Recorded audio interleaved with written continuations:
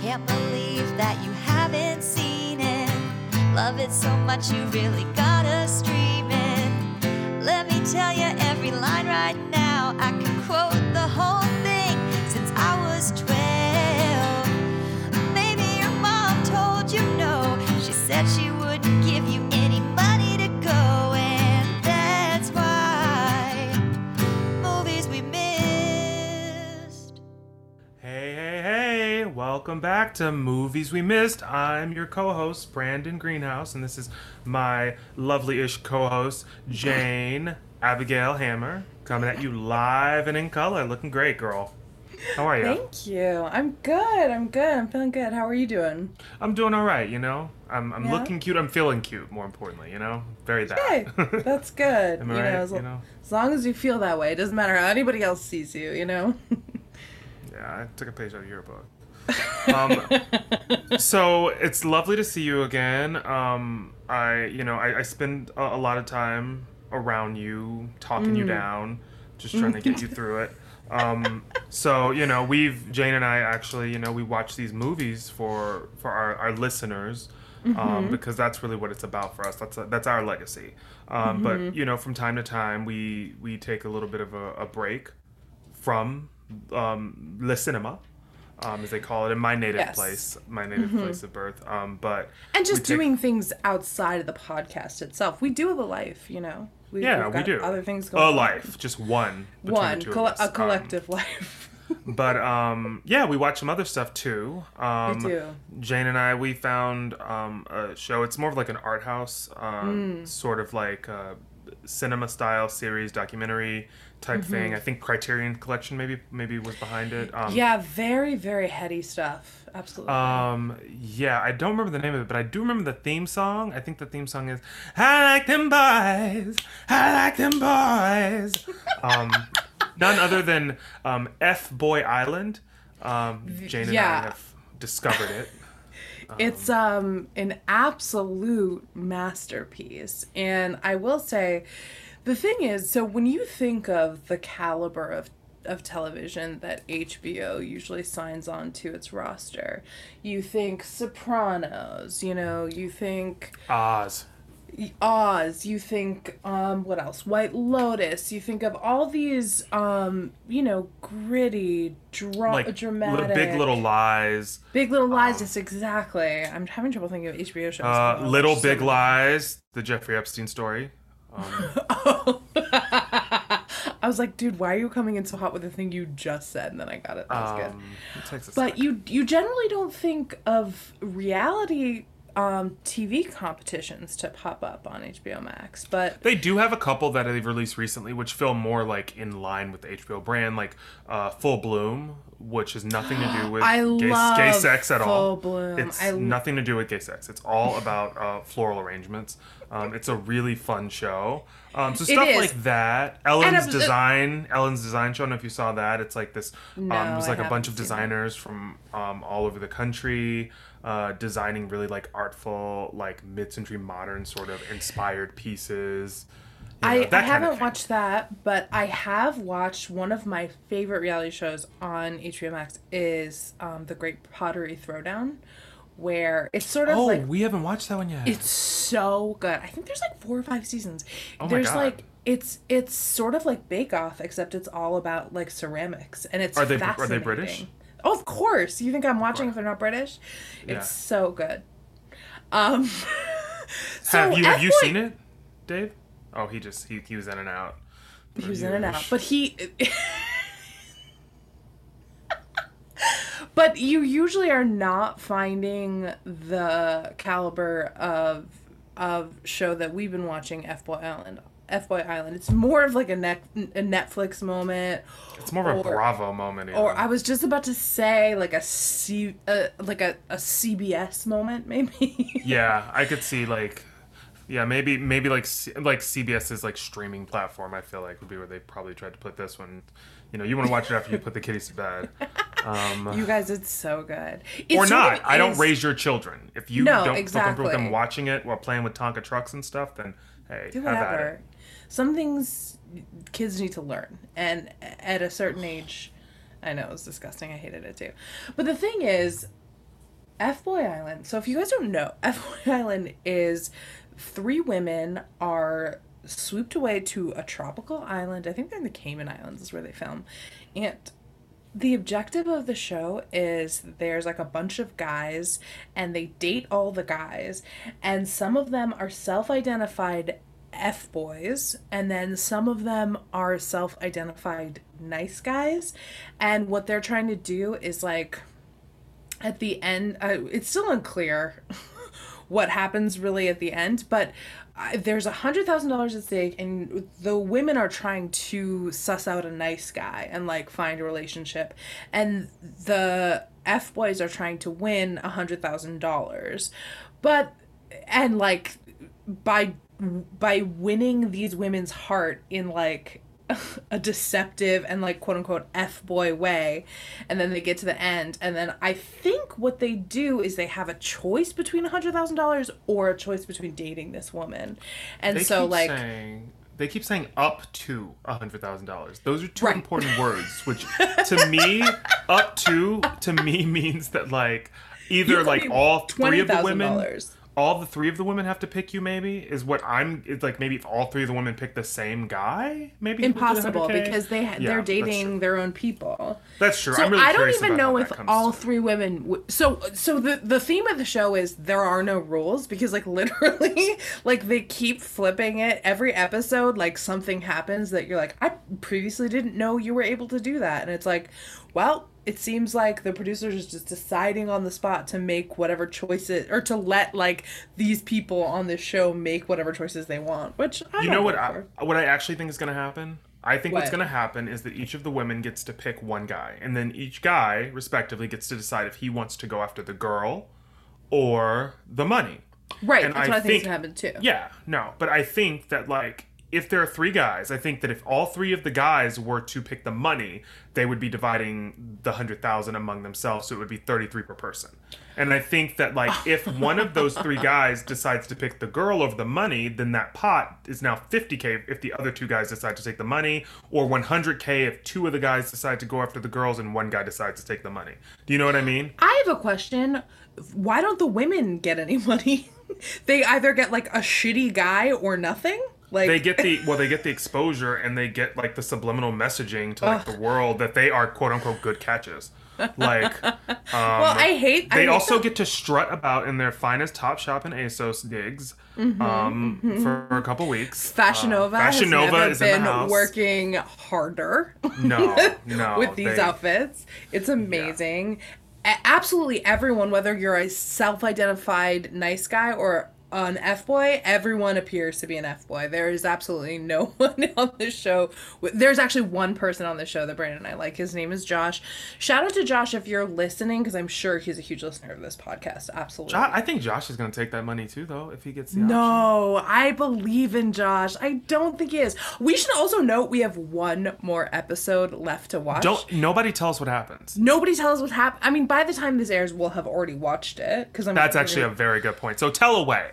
Tell away. We can talk about it in the comments of whatever Instagram post is the most recent, or maybe we'll just do an Instagram post about F-Boy Island. Maybe we should do a separate mini-sode about F-Boy Island. Maybe we should petition to HBO to see if we can co-host F-Boy Island next Oh my season. god, I would love. So Nikki Glazer is the host, and she's also an executive producer. Hey, Nikki. You're definitely You a love psycho. Nikki Glazer, don't you, Jane? I do. I think she's hilarious. And so I would love to.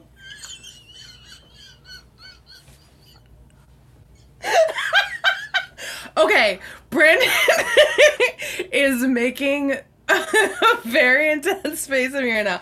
And the reason is, okay, I want to make this clear. I don't not like Nikki Glazer. I actually respect her, and like she is like speaks she speaks out a lot about feminist issues, and I appreciate that. But her comedy doesn't always hit for me. And so Brandon is trying to hold my feet to the fire and get me to say publicly that I don't like No, Nikki Glazer, that which wasn't I what it didn't. was. That's not what I said. So I won't be doing this. Anyways. What I remember is the show starting, Nikki Glazer appearing on the screen, and you going, ugh, Nikki Glazer. That's what I remember. But I could be wrong.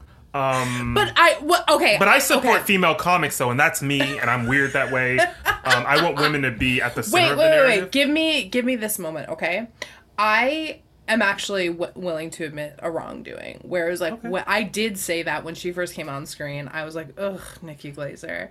And Brandon turned to me and he was like, what? And I was like, I just like don't love her comedy. But like since this show, I've actually started to like her a little bit more. That's fair. So what I'm trying to do right now is make myself look better, which I shouldn't do. I should just be honest about my feelings. We all have people we don't like for whatever reason. Sometimes you don't even know why. It's just some people rub you the wrong way. You're fine. I was just teasing. I know, but I felt guilty because I judged her before I really I haven't really spent a lot of time with Nikki, you know. But you've probably seen clips and they didn't really jive with you, and so you were sort of like, this doesn't really do it for me. This isn't inspired comedy that like would keep me coming back for more. So, you know, right? She just wasn't like my cup of tea. You know, in your that cup of tea. sense. I was just teasing you. You're fine. You know, No, and I know you support. know. You're a feminist, and that's what a feminist looks like, everybody. Jane, Eliza Hammer. That's who we want at the front of the movement. She's the Gloria Steinem of this generation. I hate you so much. No, I support you. Yes. I stand right beside you with those picket signs. Enough. Absolutely. You stand right behind me. Yeah, that's right. You're the woman. If it is a protest, you are a white woman. I'm a black man. I stand behind you. Okay, that is true. But I did mean it in a different context. Like every movement. All right. White women in yes, the front. that's brown people stand behind. That's Jane's that narrative. is true. That is true, and I walked into that one, but I didn't. Obviously, I didn't mean it in that context. But you are right. And anyway, the show. How did we get here? The show is deliciously awful. Mm-hmm. It is a show that we can't turn away from. And we're also very passionate about our feelings about certain things happening in the show. Like, I feel very enraged by it. Some of these people are appalling, A. And then B, these girls couldn't want, like, an actual nice guy less. Like, no. They got rid of all the nice guys except for the one that's left who's, like, you know... Josh, shout out to Josh. Who's, you know... built like a Greek god, so he got to stay. But I mean, they got rid of everybody else, and like under like false pretenses, like you didn't spend a lot of time with me. It's like as you dodged him for the entire episode, right? Exactly. As you were like, you're being too nice to me. I need someone to call me a bitch. And these girls also, when these girls get like grabbed by a guy, they're like, I hated it when he threw me over his shoulder. It was so gross, but I came, and it's like, which is it? They're like, I hate this Neanderthal behavior, but I am so fucking turned on by it. I hate the way that these guys are being so gruff and acting like they own us, but nothing else will get me off. That's the narrative. At least that's the way it's edited to look. We'd love to be there with them, pretending, earnestly, like, sort of, like, asking questions and being like... I actually really do want to talk to some of these F-boys. I want to have conversations with them. Because I have a lot of questions. Because I think that when people, like, the girls are trying to get to know them, they ask them questions, and then the guys will... not really answer it, and they don't hold their feet to the fire. They're just like, okay, thanks for talking with me, and it's like, he said nothing. You gotta ask follow-ups. But, whatever. I don't think that they'd want a drunk Jane on the beach trying to, like, facilitate these conversations. Oh, God. We'd be so messy. They'd be like, please leave. What are you doing? We would get kicked off for being F girls, I'm sure. It would just be, they'd be like, first of all, you guys demolished craft services. That was for everybody. You're like, well, I'm sorry, but the Fashion Nova queens were not eating it. So what were we supposed to do? But I love Schlotzsky's. And when I saw that they were catering today, I took a little bit back to my room. Yeah, I've got a couple of feet of a BLT in my room. And that's for me later. I didn't ask treat. you any questions. Absolutely. You love a Schlotzsky's, Ref. I love Schlotzsky's. It's delicious. And like what happened to that company is disgraceful. Shout out to Schlotzsky's. I don't actually know what Schlotzsky's is. It's delicious. It's just like a better Subway, basically. Oh, really? God.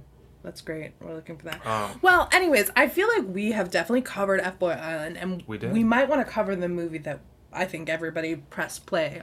The movie people have been salivating for. Waiting. A movie that the bros love, and I know that some of the hoes love it too. So I'll shout you, and all those in betweens. What? Those gender non-conforming hoes and bros. Let them know. Yeah. It is the Tony Scott concerto. Top Gun. Top Gun, that's how it's pronounced. Exactly. So yeah, that's the movie. I've never seen it, nor have I wanted to. I kind of forgot it happened, and I wouldn't have been able to tell you anything about it. Well, I actually should reveal that my mother told me. So I talked to my mother. I think it was on Saturday, whatever, it doesn't matter. And she was like, "What movie are you guys doing this week?" And I told her Top Gun, and she was like, "You've seen that movie?" And I was like, "What? I didn't see that movie." And she was Escándalo. like, "Well, escándalo." She was like, "Well, you saw it when you were 2 because Dad and I rented it on VHS." And she told, this is actually like such a ridiculous story. Okay, so she was like, Dad and I rented the movie on VHS, and me and my little sister I was 2, my big sister was 4. Some secrets you want to tell me about? Just been like pretending to be the youngest forever.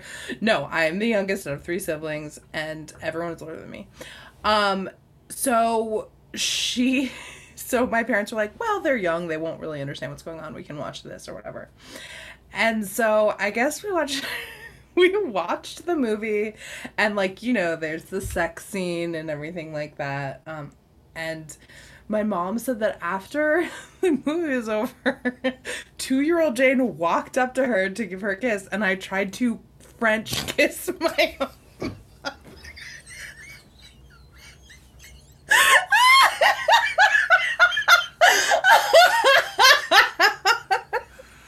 Which is so fucking weird.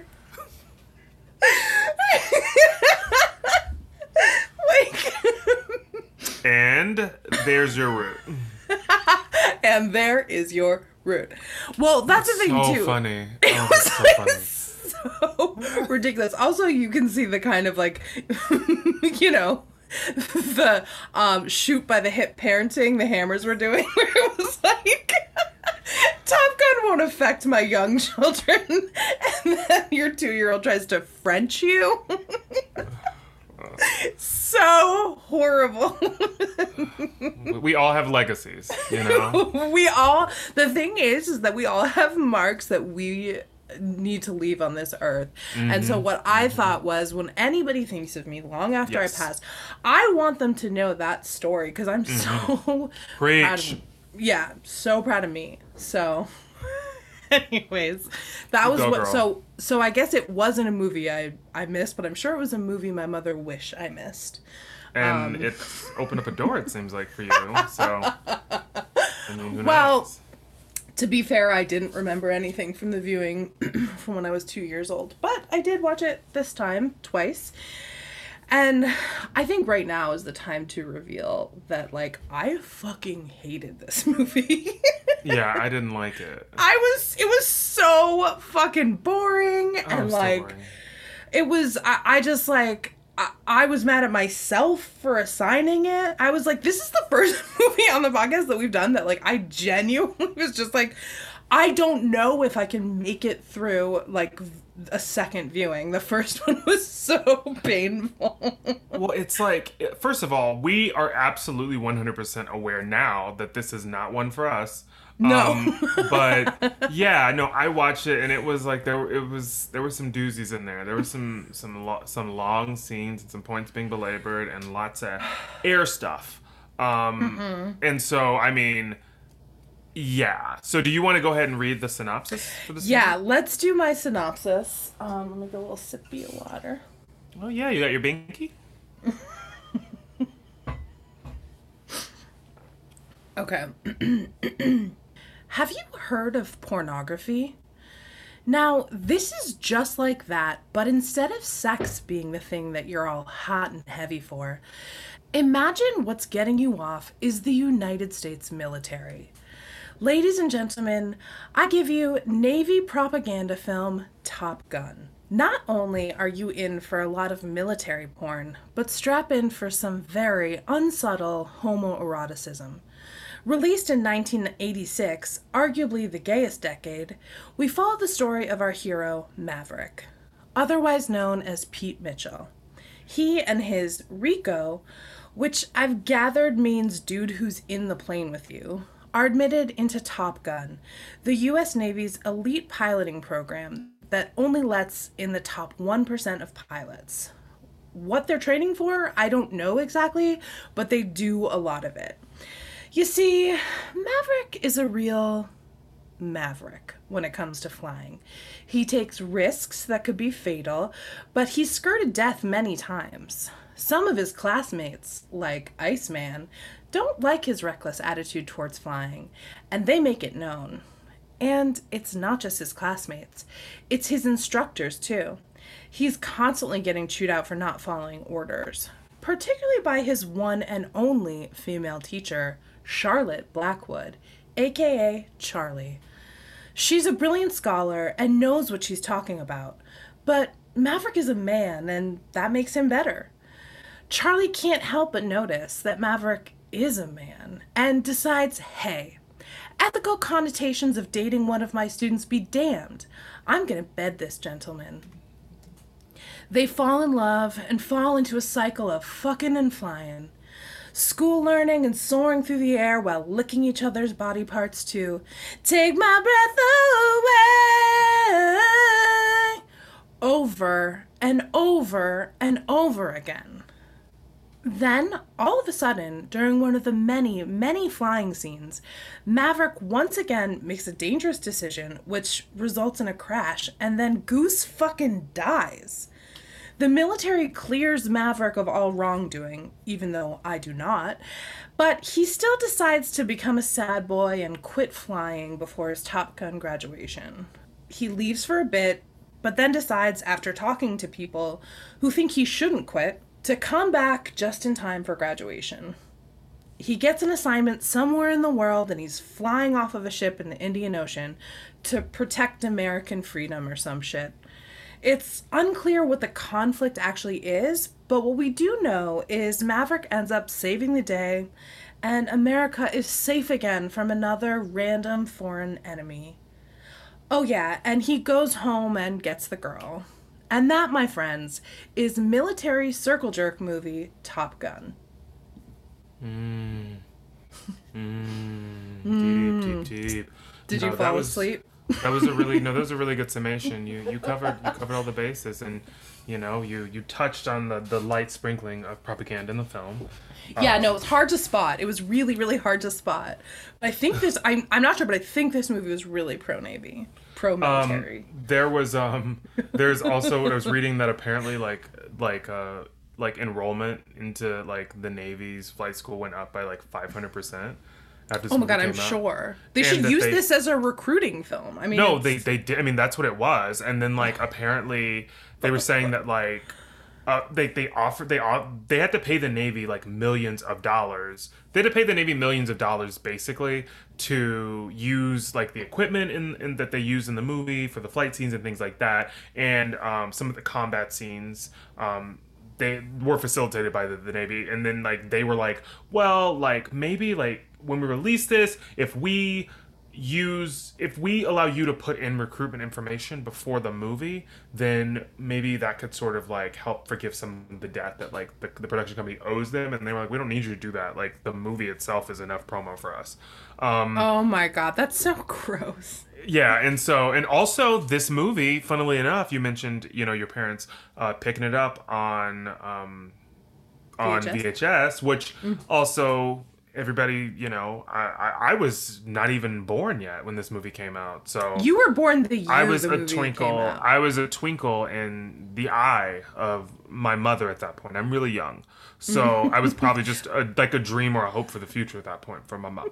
But Jane was a full adult, already tonguing people, so that gives you an idea of the age disparity between us. She's a lot older. But also the movie.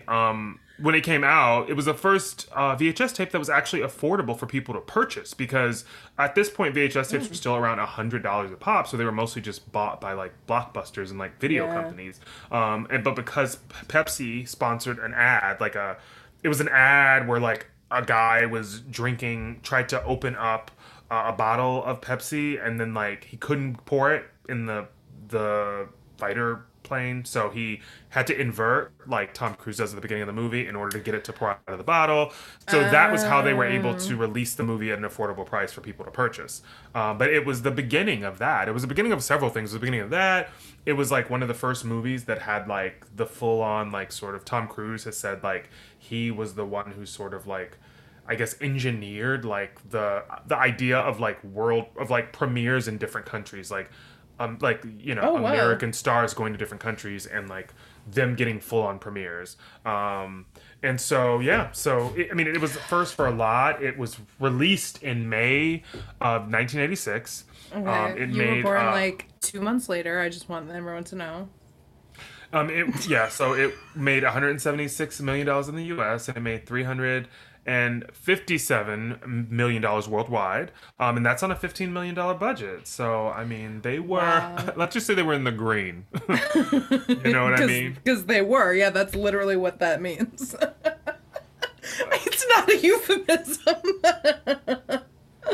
I think they actually call it in the black, is what they call it. Oh God, is that true? Because I'm gonna sound like an idiot if that's true. I think you're right. What part do you think you started sound like an idiot? 10 seconds ago? I would say at the release of this movie is when I started to sound like an idiot in 1986. Yeah, well, putting your mom in a very like will they won't they scenario. I hate you. I knew there was gonna be no generosity on your side when I told that story. Are you new to this friendship? No.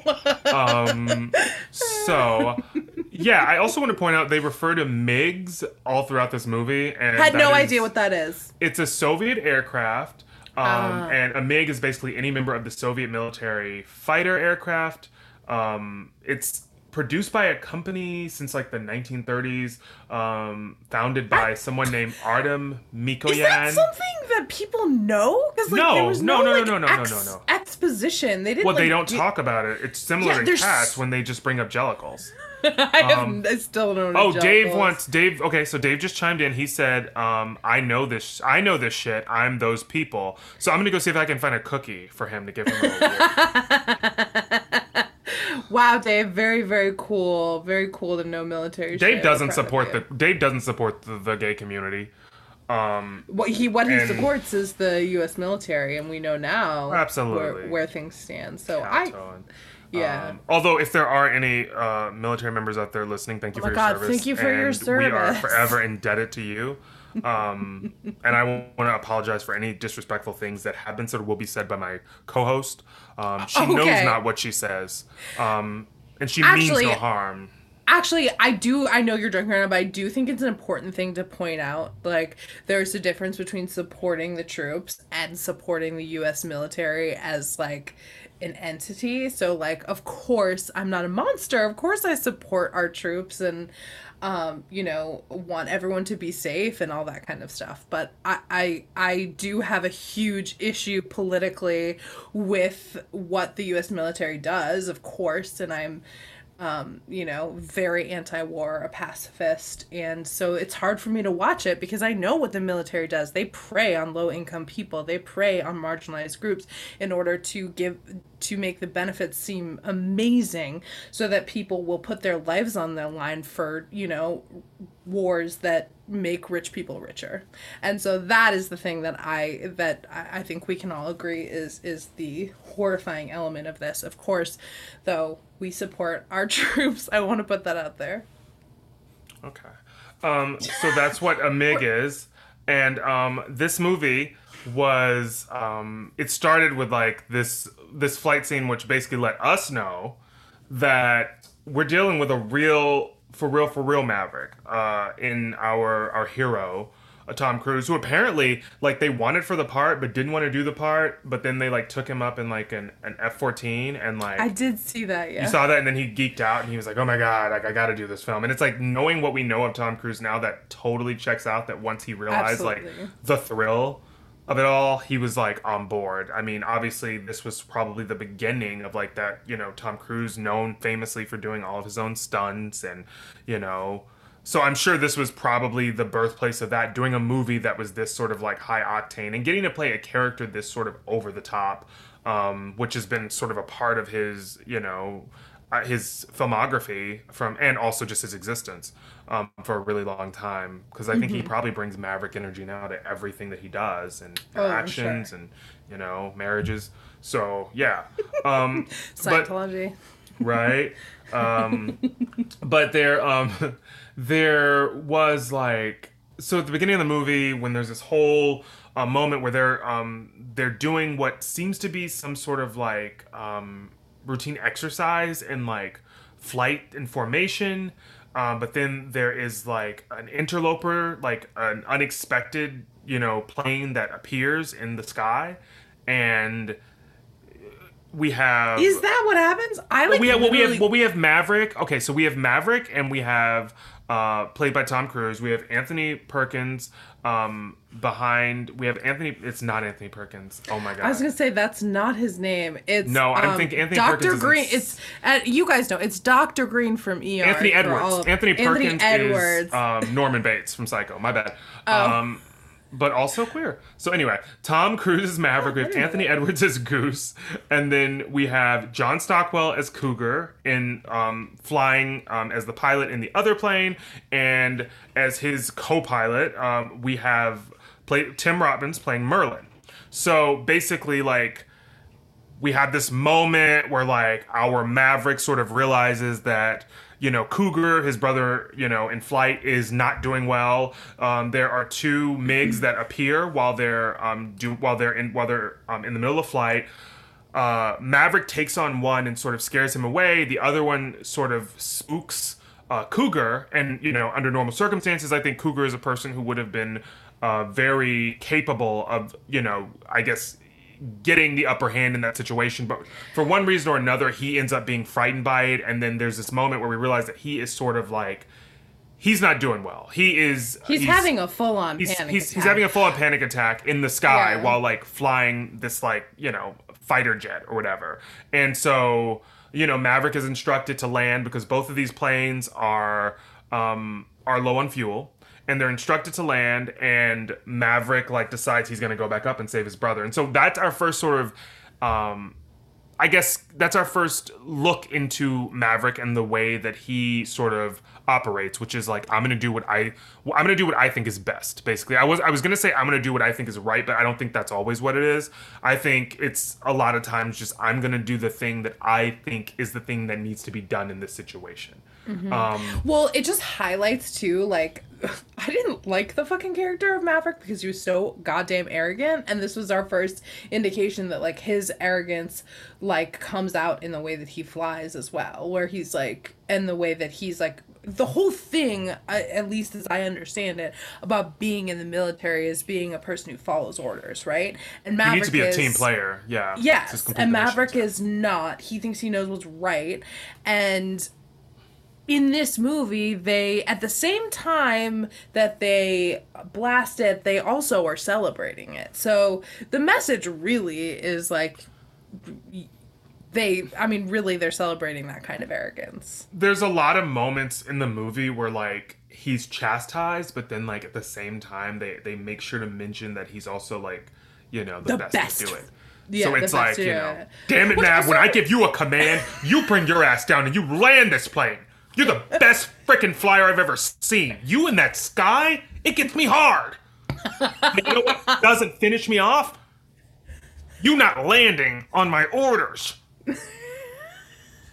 It's so true. It's like, it's that, you see that everywhere, where it's like and it's that classic trope, I guess, where it's like the person who's the best at this gets slammed the hardest when they mess up or when they do something they shouldn't, because this is how you get better and you treat a champion or whatever.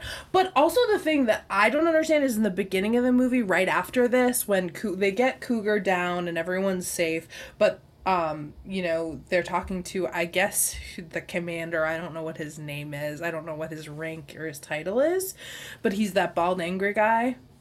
Stinger. Stinger, yeah. They're in his office, Stinger's office, and he's like, "Brah, you shouldn't do this. Cougar turned in his wings," and blah, blah, blah. And he's like, and this is when he's like, "You guys are reckless and all over the place and blah blah blah, and I'm sending you to Top Gun," which is like a compliment, which means like you are going to this flight school now. And it's like, okay, kind of sending mixed messages here where you're really mad at him, but then you're telling him that you're sending him to this elite pilot training school. I feel like this happens like with a lot of like sports teams too, though, and I have very little knowledge of sports, but I do feel like there are those moments where those players, you know, are sort of chastised, but like they're the best players, so like they don't get like, you know, benched. Right. Yeah, for sure. So yeah, And I also, agree with you though. Like it is sending like a mixed message, but it's also like, what are you gonna do? They want the best of the best. Are you going to like right. not send them? Like, are you gonna hold them back and effectively like in a way almost like handicap like this elite program by sending them like we find out that Cougar was the best, but then he like turns in his wings and he's like, I can't do this. I have to go back to my boring marriage. And then Well, that was the one. Actually, that's a point that I wrote down because I was like so confused. Like, so at the top of the movie, they talk about how Cougar is the best all the time, and like Iceman, who is Val Kilmer, who we meet later, went to training school with Cougar and talks about how great he is and blah blah blah, and like. But then they sort of like forget about Cougar. They're talking about how great Maverick is all the time. And like the big ups that they give Cougar at the beginning of this movie, like I cannot believe he didn't return. It was just like they buried that character. It was very strange. I don't understand why that was like it. They made it seem like such a big deal that Cougar was this incredible pilot, but then we just lose his story. I guess it's not his story, it's Maverick's story, but he makes the comment though of like, you know, I have a child that I've never seen before, and I guess like the second time I was watching this movie, it was sort of like, oh, so like you're realizing, you know, how dangerous this area, you know, this area that you you know, you've built a career in is truly, and like, you know, you may not make it back, essentially, is, you know, and I want to see my kid, you know, grow up. Like, that's sort of what it was, I guess. But, like, I thought it was a storyline that could have used, like, a little bit, even if there was just a moment where, like, you know, Maverick ends up towards the end of the movie grabbing a beer with Cougar, and, like, you know, that's the moment where we realize that Cougar's made the decision that's right for him, and Maverick's making the decision that's right for him. You know, it could have been, like, a really nice sort of moment of, like, these two characters having this sort of almost, like, you know, acknowledgement of, you know, what their flaws are, but then sort of making the decision to move forward in their respective paths, you know, and give us, like, I think the full circle moment of that storyline, as opposed to him just sort of like going in, you know, giving over his wings and then just disappearing for the rest of the movie.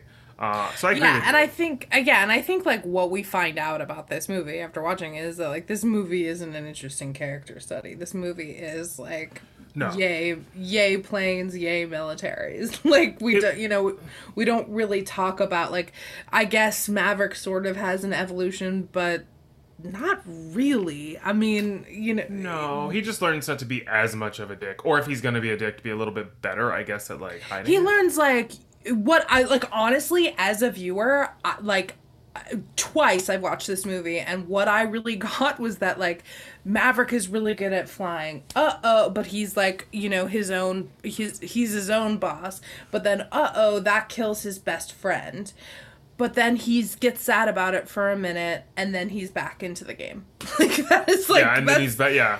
Well, that's all that happened in this movie.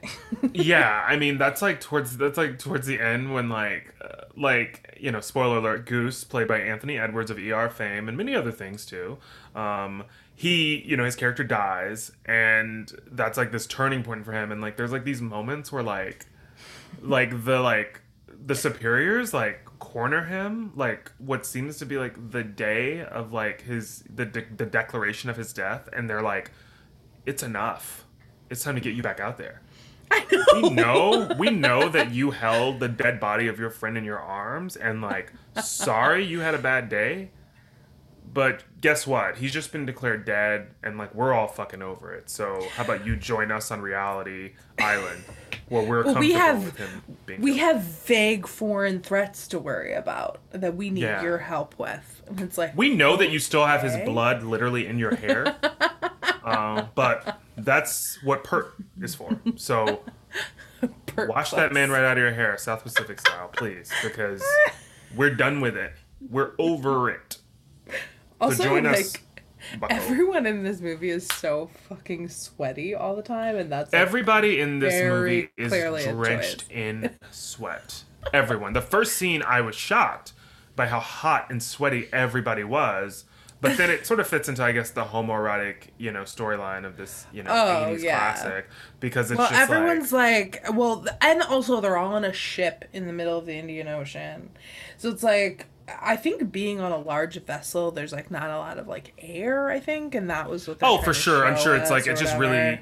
really, it's really dank. And like, they want you to remember that it's like muggy as fuck. And like, some of them though, I felt like they gilded the lily a little bit. I felt like hair and makeup could have pulled it back slightly.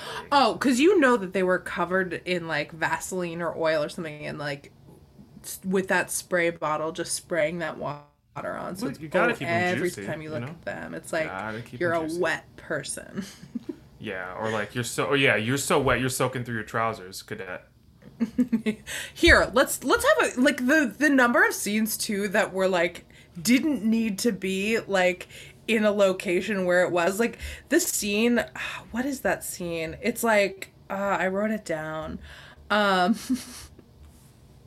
Well, first of all, it's a scene right after fucking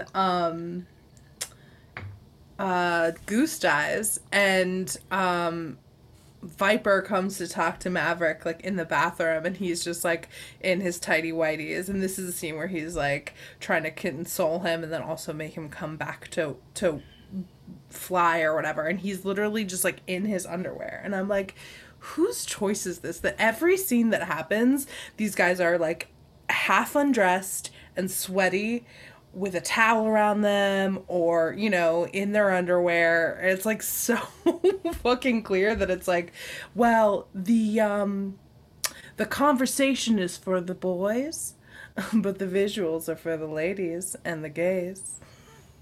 Exactly. The gays are boys too, though, Jane. Look, Despite the narrative that you want to push. I realize that did go but I mean, yes, I should just teasing you. rephrase that. I'm literally just messing with you. I know. But yeah, you did bring up Viper, played by Tom Skerritt, who's like a straight on full on smoke show in this movie. He's HOT. Is he? I didn't. He's a very sexy man. He's got those beautiful blue eyes. I did notice that, but I just didn't pay a lot of attention. Tom to Skerritt him. of Picket Fences fame. I don't know if anybody I else do, watched. of course. Dave yes. just chimed in with "Hello, Daddy," so he agrees. Yeah, no, he's a full-on babe in this film, and I didn't know. me like it. So yeah, so that was great. Also, in that first scene with Stinger when he's yelling at them, there's like so much exposition in the scene.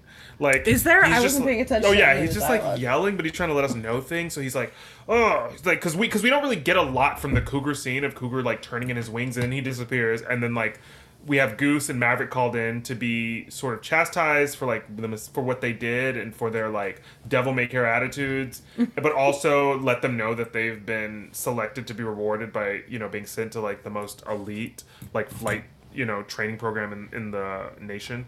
And so, but there's moments where Stinger's like, yeah, like Cougar was just in here and Cougar's now going home to his wife in Biloxi. So that's that storyline. He was the number one pilot, but you're number two. And since the But number the one's spot's gone, open up, baby. we're going to advance you. So you're going to be going in his place to Top Gun, the number one flight training school in the nation. And it's just like, Did all they right. really say that Cougar was from Biloxi? Or did No, you they just- didn't. But I just wanted to, belabor it. I But loved it was it. just a I loved lot. it. And it was like, because the scene with Cougar ends, and I'm sort of like, oh, what happened? Like, I'm a little bit confused, and then he, like, clarifies everything. I love the beginning of movies when they just give you so many things, and it's like, oh, I haven't been in this house since my mom, Jill, died years ago. She, of course, was married to Victor before my dad, but, I don't know. Hopefully they've taken care of that witch in the neighborhood, too. And it's just like a shot of like the haggard old woman across the street with her like, big cauldron in the front yard. But it's just like, all right, you've thrown enough in my face. I love They it. fit so much in, and it's so obvious. And like, I feel like every time I'm watching things now with anybody, I'm always like, exposition, because it's like it's so hard to work exposition into a script like in a way that is like not so in your face, and very few people are masterful at it, but it's always funny. And this, I guess, I couldn't understand him. I wasn't paying attention to his dialogue. I just knew that he was yelling. And the first thing that appears on the screen as the movie starts is this, which I wanted to share with you earlier and I forgot. It's on March 3rd, 1969, the United States Navy established an elite school for the top 1% of its pilots. Its purpose was to teach the lost art of aerial combat and to ensure that the handful of men who graduated were the best fighter pilots in the world. They succeeded. Today, the Navy calls it Fighter Weapons School. The Flyers call it Top Gun. So when that I is saw how it that, okay, first of all, I don't know what the fuck I was thinking when I signed this movie. I didn't know what it was about, really. Me neither. I had no idea. I had never really thought about it. And I want to read you, like, my first few notes, which are, I hope this isn't a lot about planes. I don't care about planes. We're watching so many planes take off. I, like, don't care. I get it. They're elite pilots.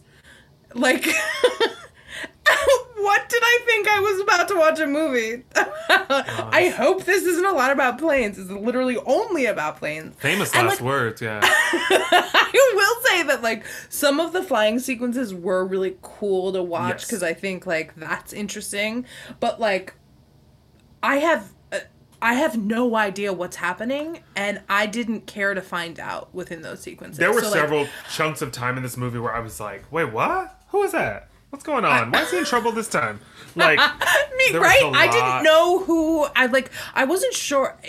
Let me tell you, I did not know until Goose died that he and fucking Maverick were in the same plane. I did not pick that up for the first, like, 2/3 of the movie. It took me a second because of the way they shot it. It took me a second to realize that the pilots were literally inside of the same plane. Dave had to explain to me that Goose, because I said to Dave, why, I don't understand. Like, why is this secondary pilot here? Because when Cougar started freaking out, I was thinking, like, why can't Merlin, who's sitting behind him, take the lead and, like, you know what I mean? Like, and be the pilot. But Dave was like, no, the person in the back, their job is literally to fire, like, the machinery, the weapons. So that's why they're there. So that's what they're there to do. They're instructed by the person in the front who has the best vantage point, I think, like, to, like, to fire.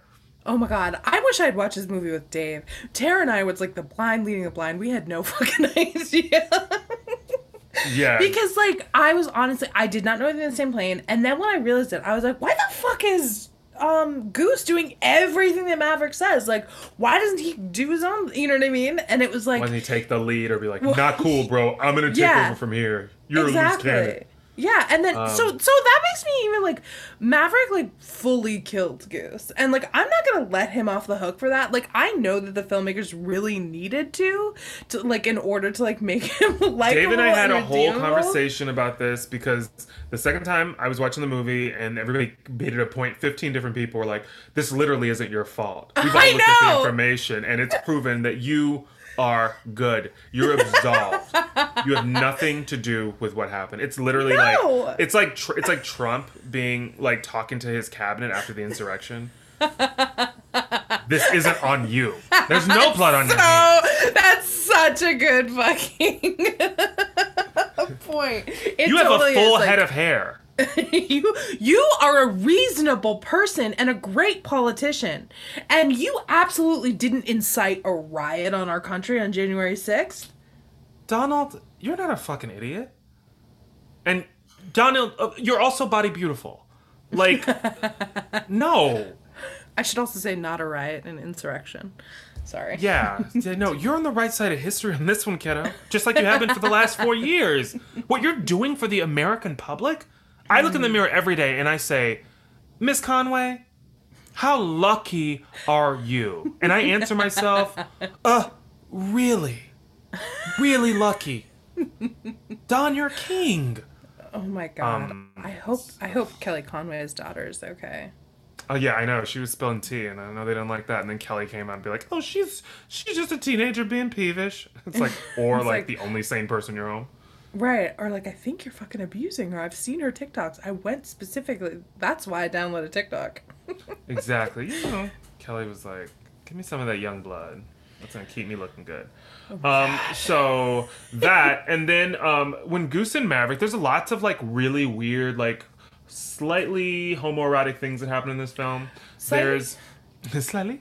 There's a moment when they're in their first sort of like, I don't know, like what's it called? Like their first junket with like, you know, Viper, where he sort of like It's not a junket. It's like an orientation. It's like an orientation, yeah. Where he's like leading them through what's going to be happening at the school. First of all, there's a moment where Maverick's looking around the room, and then like Sizing Goose up the says, comp. and Goose says, "What are you looking at?" And he says, "I just want to size up the competition. I'm wondering who the best pilot in this room is." And then like Viper, who's like so far away, is like, "The best pilot in this room name will appear on this placard." And it's like, Oh yeah. how did you hear I that? also felt like the plaque was gonna be a thing that came back later Nope. more, and and they sort of dropped that thing. Well, they probably dropped it because it wouldn't have been Maverick's name on it. So like, I think were they like, did say he's- at the. I think Maverick said congratulations to Iceman at graduation. I think because he does, He yeah. got the plaque, but Yeah, but like they Maverick didn't didn't really care make a anymore. big deal about it. You'd It only make a seemed big like deal it was out of- gonna be a big deal. But you'd only make a big deal out of it if it was Maverick. Like, Right. you know what I Yeah. mean? So it's like, what's the point in showing us like Iceman being rewarded when Well, he's we not our could see anti-hero? we could see Maverick's personal growth, where he graciously like claps for his colleague who won an award that he wanted. We But- saw his growth when he was a proper wingman, and he saved Iceman's life, and he proved in that moment that he actually was a better pilot than Iceman, and he did it without having to win the stupid plaque. He looked him in the face, and he get said, off the plane. Two people, a crowd of people, literally cheering him, which I'm sure happens all the frothing time. at the mouth. You know what I mean? Like, those are the moments when you really are like, congrats. It's like when Beyonce congratulated Adele when she won the Album of the Year award. We know what this is. But have fun with that piece of metal on your mantle. I'll take the legacy. You know what I mean? We're fans Yeah. of Adele and Beyonce both. Don't come for us. Absolutely. But Lemonade should have won. We all Adele knew it. And the thing all is that yeah, I mean, we could talk about that. That's a whole other podcast. But Right. I'm working on that one too, guys. It's just going to be called Robbed. And it's a whole podcast about people that should have won awards over people that didn't. oh my god, copyright, trademark. So that all happens, and then while they're doing the orientation, there's a moment. I think, if I remember correctly, everybody has nicknames in this movie. I think the moment was Yeah. between Wolfman and Hollywood. I think. Give me a lineup with all of these men. I could only pick out 3. So Wolfman and Hollywood are sitting there, and then he's talking about flying these planes, and then I think Wolfman leans over to Hollywood, and he says, "I'm getting a hard on." And then Hollywood No, says, I'll tell you exactly what it was. Because it wasn't about flying these planes. They were talking about kills in Korea. Planes they shot down with people in them. And he leans over and goes, this gives me a hard on. And the other guy goes, don't tease me. And it was a really disgusting moment to me because I was like, wow, we are really jerking off the military right now. And like, we are also talking about the fact that you are getting turned on by murdering quote unquote enemies or whatever. And that is a fucking problem. Yeah, it was a really weird scene. And we didn't see the hard on. So and I think that was the loss. It felt like a lie. Let me see your half-hard little dick. I'm so sorry I said that. That flew out of my mouth in a way that was very uncomfortable for me. Anytime anybody says to me, "You're getting me hard," my first thing is show it. Show, don't tell, baby. Exactly. I'm tired of you talking about it. I'm tired of you coming over here and telling me how horny you are. Prove it. You know, jerk off in the corner. Well, let me see you do it. Let me see you beat it. And under Don't Ask, Don't Tell, you would literally be removed from the military. Oh, God. Thanks a lot, Clinton. So that, and then we have this, like, we meet who will be our leading lady. We meet Miss Kelly McGillis, who also I know rolls on Jane's team, so that's something fun for you. She is. I think she famously came out like maybe 10 years ago or something. I remember hearing it and being like, "Oh, good for you, girl." I've never seen Top Gun. Did you have like do you have like a little chart that you just tally when you get like another Hollywood elite lesbian woman? I do. Look, I celebrate everybody. Or queer. I don't know how she identifies. Yeah. Oh, I don't know how she identifies either. But just, and look, anybody that, you know, joins our team, my team, your team, everybody's team, the queer team, I absolutely make a little mental note and think, you know, maybe I'll pay more attention to you. That's awesome. I love that, Jane. It's what I do for the community, you know. Absolutely. So you do something. That's great. Exactly.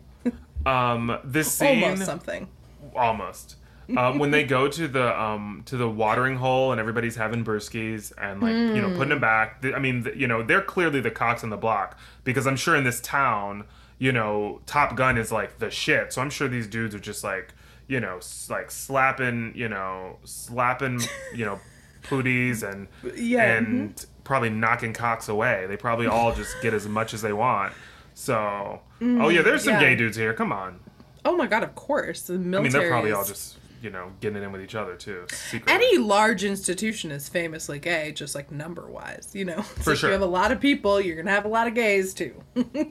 Yeah, exactly. Jane always says that whenever she walks into any building. The grocery store. I'll announce myself. Yeah. Yeah. You walk in and you just say, "There's some gays in here. It's not just me." And I'm Where's the pamphlet? You out. Where's the pamphlet? Yep. So they go to this watering hole. They're hanging out. And you know, Maverick decides to get a little bit of light predator on. He sees a woman who appears to be alone at the bar, and he says to his friend, "She looks like she's lost that love and feeling, man." And his friend is like, let's not do this thing that we do, apparently. What he does is say less and grabs a fucking microphone. And speaking of, like, erections earlier, these two are definitely both rock hard through this whole thing. They walk over to her, this woman who appears to be alone at the bar, and they begin, like, singing at her poorly. And it's a really, like, weird moment because... It's so weird. They begin singing You've Lost That Love and Feeling by the Righteous Brothers. Do you want to give us a little... You never close your eyes anymore when I kiss your lips. So it's a song about not being in love, though. Sorry, I just heard that lyric. No, you're fine. No, you put me in my place. So I'm sorry, I just heard that lyric and I was thinking. Yeah, I mean, yeah, you're right. It is. It's a song, you know, but it's also like a song where someone's pleading with, you know, this person to, you know, give them a chance to like get that love back. So it's got yearning in it too, you know? So I feel like maybe that's what they were banking on, that aspect of it, of like, ooh, you seem down. Let me make you, you know, let me bring you up again. But you're right, though. The song itself isn't about being in love with somebody. But also, it's being sung by now every man at the bar, so I'm immediately having flashbacks to The Accused because it's like, where's the situation going to go and who's going to pull it back? Because I would feel very uncomfortable if I was a woman alone and every man in the bar crowded me and started singing at me. I would be like, this feels dangerous. Like, I wanna get away. So, large romantic gestures like these are rarely romantic in real life. He's a stranger also. That has to be noted. Large romantic gestures by like a significant other or a partner, like that's completely different. It is a strange person approaching you. I would be terrified. Even now I'd be terrified. I'm a large man. If I were at a bar and somebody decided to bring over a group of rapscallions from the neighborhood, you know, and start like cooing, you know, I don't know, what would it be for me? Like thong song or something like that at me, you know. I like it when the back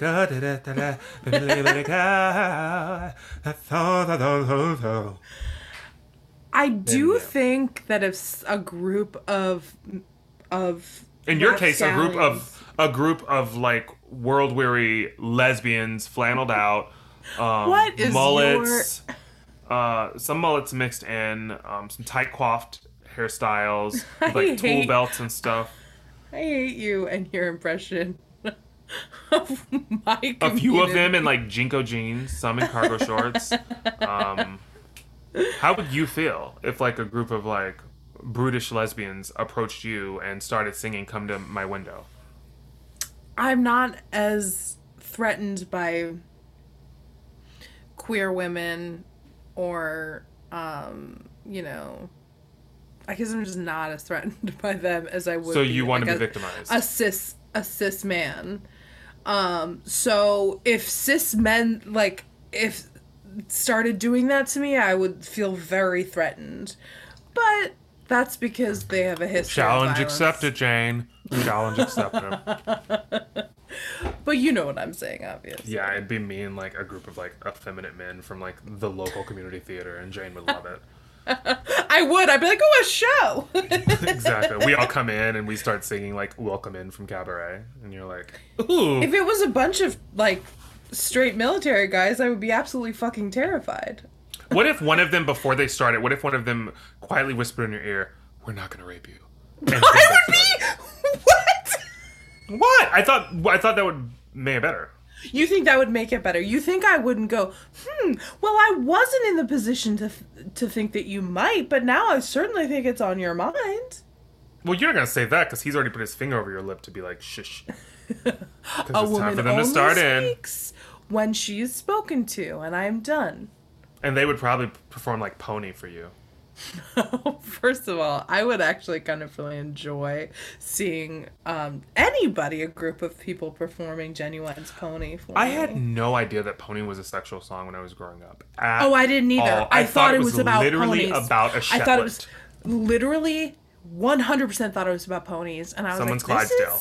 For sure. This is such a good song, and it continues to be such a good song. I had no idea how sexual it was. I didn't know about that one. I also didn't know about Real Close by Next. I never knew that was like I did because I remember when that came out, it was one of my friends, I was at one of my friends' houses watching MTV, and she literally goes, yeah, this is about like grinding on a girl and when a boy has like a boner and you can feel it on you. And I was like, what? And then I was like, oh my god, I can't believe this is a real song. But also, it doesn't sound like great because she says, feel a little poke coming through from you. And it's like, I know. It's like, it's not like I feel like a pretty good sized poke coming through on you. Feel an average size poke coming through. She's like, I feel a whittle bitty poke coming through. Your little tiny dick is poking me. It's weird and hurts.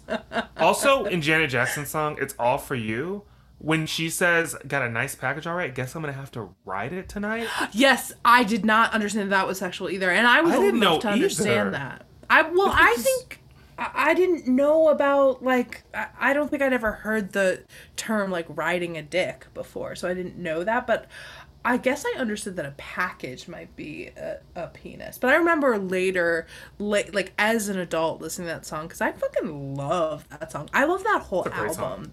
It's a great song. That whole album that All For You is on, I forget what it's called, but I loved that whole album. But I remember listening to it again as an adult and being like, this is like way more sexual than I realized. I mean, I've done that with so many songs. It was, yeah, now you made me look it up because All For You, it's the name of the album. Okay, that's what I thought it might be, yeah. But also she says, guess I'm going to have to write it tonight, which is like, you don't have to if you don't want to. Yeah, no, it's your choice, mama. But she says it like, I'm obligated since I've brought it up. Which is like, oh, the plight of being a woman.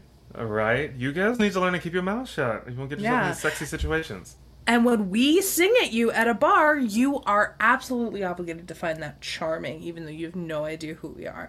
Oh, and then afterwards, when you tell me you have to go, I'm going to follow you into the women's restroom, which is what Tom Cruise does to Kelly McGillis in this movie. Also, I do want to point out, if a group of military men started singing to me at a bar, I actually would be into it. I actually truly think I would find it charming. As long as they were all like. After all that, I would fucking love it. Yeah, I'd be really into it, and I probably wouldn't feel threatened as long as they were like, it's all about vibes. Yeah. But I stand with my female friends who don't want it. But if a group of military men are out and they see me and they want to sing to me, you feel free to coo. Absolutely. I will be here. I will be swaying from side to side. I'll be snapping. I will be adding ad-libs. I would love it. Charming. Let's do it. I love it. I've done a 180. Exactly. I hate it when people say I've done a 360 when they mean a 180. I know. Shut up. Especially if they're telling you something serious, or if it's like a story about like, somebody's journey through like coming through something. It like completely, it's like I struggle with drug addiction, but I've done a complete 360, and it's like it can't correct somebody as they're tearfully like sharing their evolution with you, but you almost just want to be like, so you mean you're back in the trenches again, girl? Yeah, you gotta get back. You just yell 180 when they say it. It's like, I was so scared of my own shadow and of what my truth looked like and all the therapy and everything, and I've done a 360. 180! Sorry, what? Basic geometry. 180, unless you're geometry. Back to where you started, in which case, shame on you. But it sounds like you've evolved.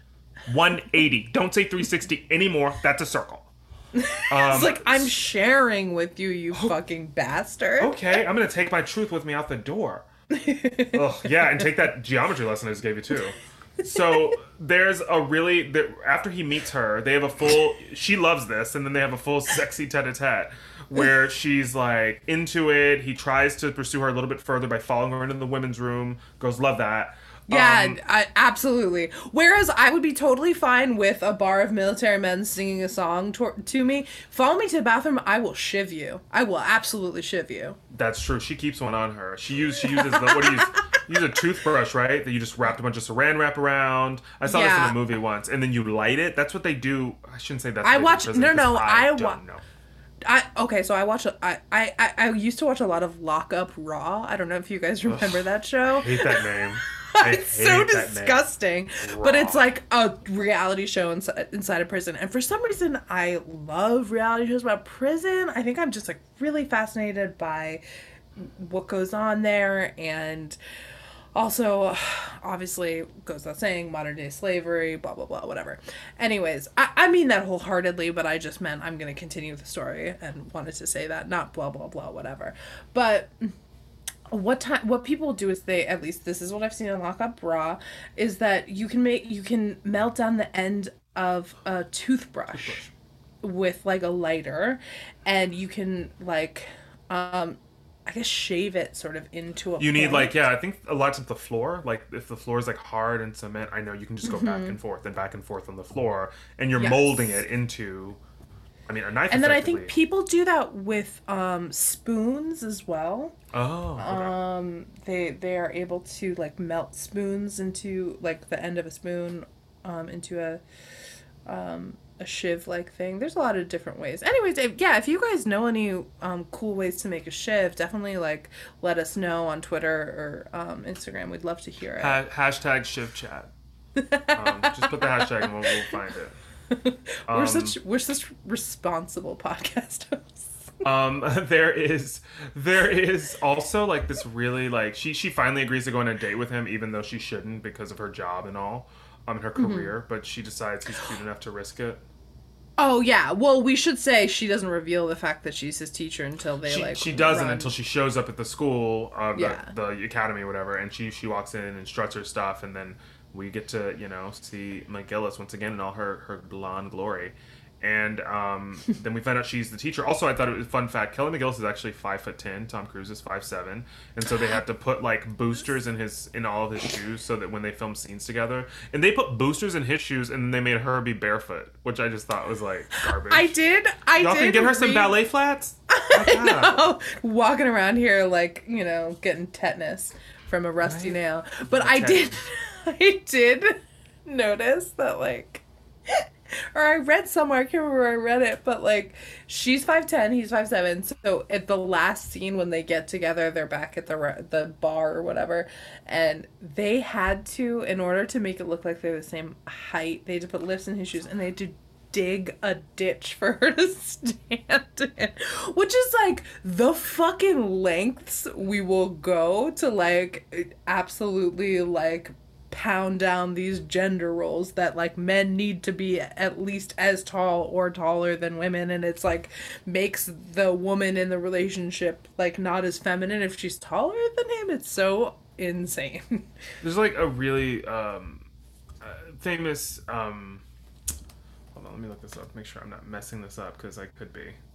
So Marcus Samuelsson, he's like James Beard Award winning Swedish Ethiopian chef, and he's married, and his wife is like 8 inches taller than him. She's like this model, and I just think it's so cool that like he's completely comfortable with that, and like you see them on the red carpet, and she's beautiful, and she like towers over him, and it's just like, yeah, and what? Like I feel like it almost makes you seem sexier as a guy, because it's just like, oh my god, because yeah, you're like, 100% you immediately become sexier because you don't have those weird personal hang-ups, and you're confident enough to like let a woman you're with like shine in all her like Amazonian glory, because she's for sure, like, and his wife tall. Also is like I think she's a model, she's like beautiful, and she's also always in like heels, which I love too, because it's like I just love that like he's like, yeah, rock those stilettos, like it's like Gwendolyn Christie from Game of Thrones.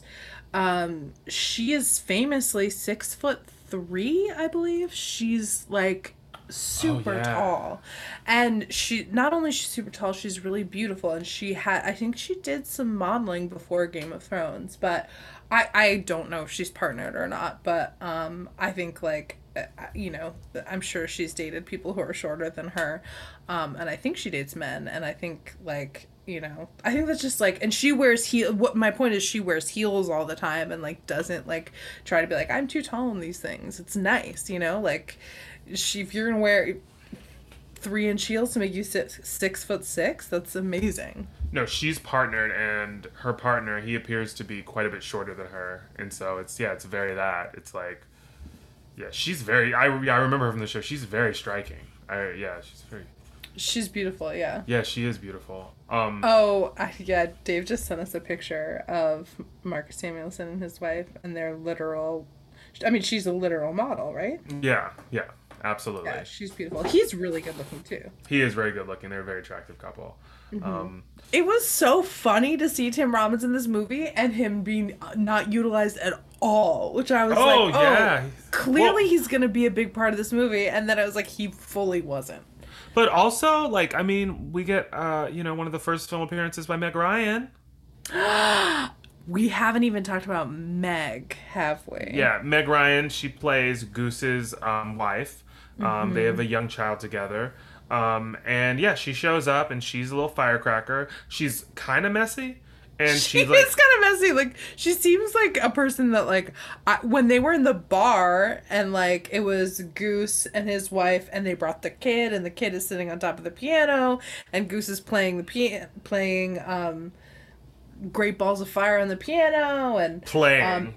We're putting that in quotes. Like, his hands were so far away from the piano. His hands, he was basically sitting on his hands. But then I read that apparently Tony Scott just like watched some movie with or there was a Jerry Lee Lewis playing Great Balls of Fire and decided to just throw it into the movie like the next day. So like it wasn't like he knew he was gonna need to do this. So it was just like All right, we're just fulfilling whims at this point. I guess so. Yeah, he does that, and Meg Ryan's like, I want to have sex, and it's like, you're like a toddler. Your child is literally sitting right there, and like, are you And you taking seem it back like to the room with you? Are you drunk. boned? Yeah, you seem extra messy. And then there's a moment when she's talking to Charlie alone. At this point, Charlie and like Maverick are like an unofficial item, but it's clear that she knows that they are, and she's like, basically, like, yeah, he used to have all sorts of girls all the time. Maverick just fucking him. And it's like, why would you tell that to like what are you doing? You know that she likes him, and she's just like smirking like, oh, how spirited. Because what we know is true is that historically it was fine for men to be a ladies' man, but if that was a woman, they'd be like, you fucking dirty slut! Oh, so you're still a whore, I see. Once one, always one. You had a boyfriend before me? You mean you've kissed another man? And Maverick's like, run through the entire fucking city of Miramar, California. Like, hold on. There was a rumor going around that you made eye contact with John Jackson outside of the arena? And I'm not supposed to call you Trollop? Give me a here. reason. Throw your hand against my face so you can slap me. Wait, who's that? It was... Never mind. I fucked it up. Also, there's this, like, we mentioned, there's, like, this really greasy, like, volleyball game that happens for some reason. Oh my god, we should talk about the volleyball game. It's, like, out of nowhere and for no reason. It's before Maverick's first date with Charlie. There's this volleyball game that, like, him and Goose are on one team, and then we've got Iceman and Slider on the other team. I literally don't know who is who in this movie. So it's like pilot and co-pilot basically facing off against each other. Oh, and I didn't even put that together. Look at you, like I just like whatever. and like everybody's super sweaty and shirtless. Tom Cruise is everybody is shirtless except for Anthony Edwards. Like he probably saw those bodies and he was like, I'm good with a T. You got something? Look, I'm sure Anthony Edwards looked great with. Oh, I'm sure he did too. I'm just saying. Either like I'm sure maybe he was like, oh, these guys are really really fit. I'm not gonna do that to myself. So how about somebody find me a sensible shirt? And also the fact that like this scene like did absolutely nothing to move the story forward. Oh no, nothing to do with the narrative at all. It had nothing to do with anything actually. It wasn't referenced ever again. We just got like Tom Cruise like sweaty and like shirtless and like a pair of like really tight jeans, which was I just thought like that must be so uncomfortable. So like wrong. You're playing volleyball barefoot volleyball, beach volleyball, in like a tight pair of Wranglers. It's just like this must be awful. And also, you are sweating so much. Like his swamp ass must have been on 10. Absolutely, you know. And then he's like, "Oh, I gotta leave to go on a date," and I literally wrote, "Wait, he's going straight to a date and not showering after the most intense volleyball game I've ever seen in my fucking life." And he walks into her. He gets to the date he's late for at her house. He walks into her house and he says, "Okay, while you finish dinner, I'm gonna go hop in the shower." And it's like, what? And she's like, "No." Like, it's so fucking weird. You walk to this girl's house. Like, do you have a change Although, to of be clothes? honest, I did go to Jane's house the other day and take a shower at her house after I arrived at her house sweaty. Yes, but you offered. Of course I offered, and you had a change of clothes, and B, you and I were not potentially going to, like, get close and, like, maybe have sex with ech other. Not that day, but... Never mind. Let's just keep it in the podcast. We're always a question mark, aren't we, Bran? It's always, will they, won't they? Just like it was with you and Nanham. Oh, gross. Please stop. I can't believe I told you that story. That's a great story. It's one of my favorites. Oh, God. I've just weaponized it against myself. No, it was an amazing story. Thank you for sharing. There's no way you couldn't have shared that. I know I had to. But yeah, no. So then they have this date. They have this date, and it's like, I don't even know. They just, like, say things about planes to each other. He reveals that his father was a pilot, and he died in combat, but he doesn't know why. And then there's, like, this moment where he's like, you probably know because you have military clearance or whatever to, like, read files that I don't. And he says that to, what's her face? Charlie. And yeah, and then at this point, I was like, oh, okay, so Charlie's gonna be ultimately the one to tell him about his father, what happened to his father, which didn't happen. It was like, But why have that conversation in that way, and why structure it in that way if it's not gonna pay off? Just no, weird. it's like his commander, played by Tom Skerritt, Viper, who he Viper goes to tells him Viper's at the house towards the end. end of the movie, and like really has buried the lead and Yeah. hasn't revealed this entire time that, like, you know, this guy who really wants to know anything about his father, he's desperate for information. He mentions earlier that his mother died when he was really like a baby, and his father, you know, disappeared or died not too long after that. And like all of a sudden towards the end of the movie, Viper's like, "Oh yeah, I was your dad's best friend, BT Dubs." And it's like, wait, what? You knew my You're father? just gonna shoehorn this fact in here. It was so fucking weird. He's like, "Oh yeah, I didn't know you wanted to know about your father you never met." That's so crazy to me. That's How weird. could you? Yeah, and you talk about how you don't have any family except for Goose, and he just died, and so instead of like being like, "Hey, I knew your father. I'm gonna wait until you come to me, despondent and upset, and no longer wanting to fly, and I'm gonna Well, use this to get you back into flying." No, it literally was him. It was literally like Maverick coming to his home on like an off day, and him being in the house, and then him walking over and looking at like a photo, a collage of photographs on the wall, and his father is in a photo with Viper, and then Viper says, "Oh yeah, I knew him." So okay, so that's how it was discovered. It wasn't like he like knew, and he No, was it's a framed photo on the wall of the two of them together, which is like, so you guys were like real friends, like, and you like still have that framed on your wall, so it's like he was a significant friend to you, obviously. and you're like, well, yeah, I don't know, I assumed you wouldn't want to know about your dad you never met. But yeah, that's the way to play it. Yeah. But yeah, I have a fun little game for you. So Okay, yeah. I want you to guess. I'm gonna give you actors. I'll give you 4 actors, and you tell Okay. me. You guess which one of these actors was not actually an actor considered for this role. Okay. Okay, for which So I role? The will- role Tom Cruise For the role of Maverick, I'm sorry. For Okay. the role of Maverick.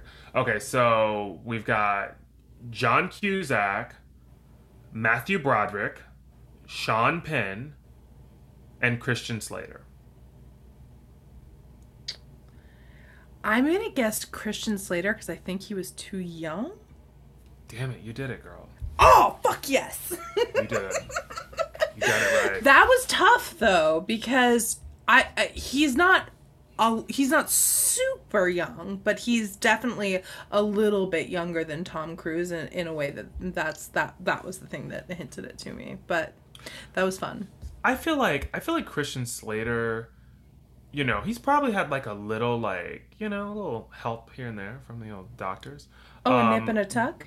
But he looks great though. He is like, Well, let me Google he's him. one of these guys that I feel like is aging. Like every now and then I stumble upon like somebody who's aged, and I'm Oh, just he like, does look really He good, looks doesn't really he? good. He looks What did I really just good. see him in? I mean, it looks like he takes good care of himself, and Sure, I mean, yeah. to be fair, Tom Cruise is, he looks great as well. You know who else looks really good? Scott Speedman. He is aging like wine. I feel like you bring him up as much as possible. Because nobody else talks about him. That's why. Because he's not getting the calls from the Marvel Universe for a career rejuvenation. You know? Carrie He did is- not get him a guest arc on The Americans when that was on. So yeah, I'll bring him up from time to time. But he's very good looking.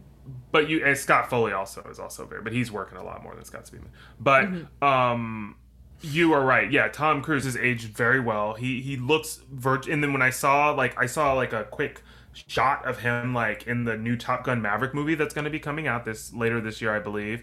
And he looks amazing. It's just like, well, of course they could come to you like, 35 years later and be like, "Hey, can you do this part again? Do you still look amazing?" And he's like, "Yep."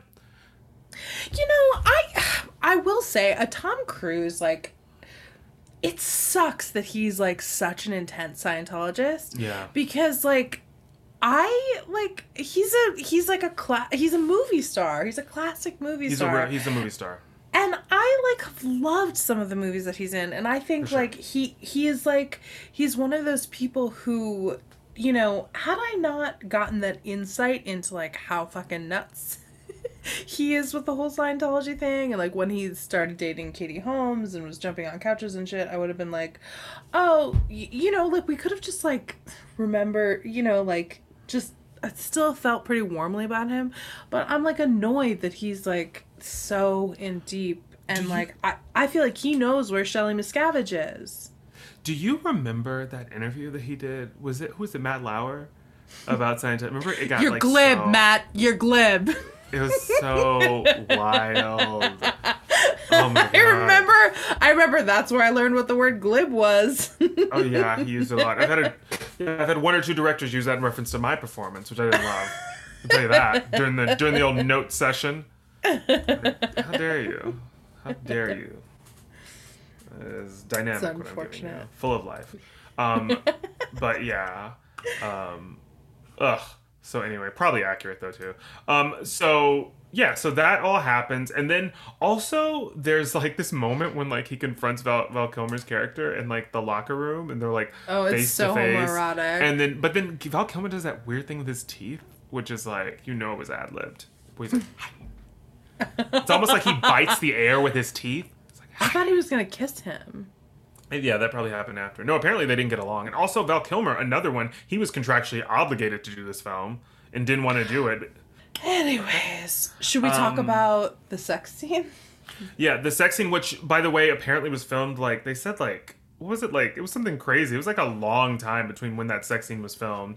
And I feel like 6 or 8 months, they said, because it was filmed in post. Like, they showed, I think something about them showing the movie to, like, audiences, and then, like, the audiences basically, like, deciding that, like, this movie sucks. I need something to get me through, like a sex scene. I love a good sex scene. This is not what I would refer to as a good sex scene. This is like the blue light, and there is so much tongue work going on. Like they're just licking the insides of each other's mouths and like the chin and everything, and it's just that he's lying on top of her, just licking on the inside of her mouth. It's too really much. No, I know you misunderstand that. I was not saying that was hot. I was saying that it was gross. Yeah, you liked it. But yeah, a test movie audience, they were like, we need a love scene in this movie.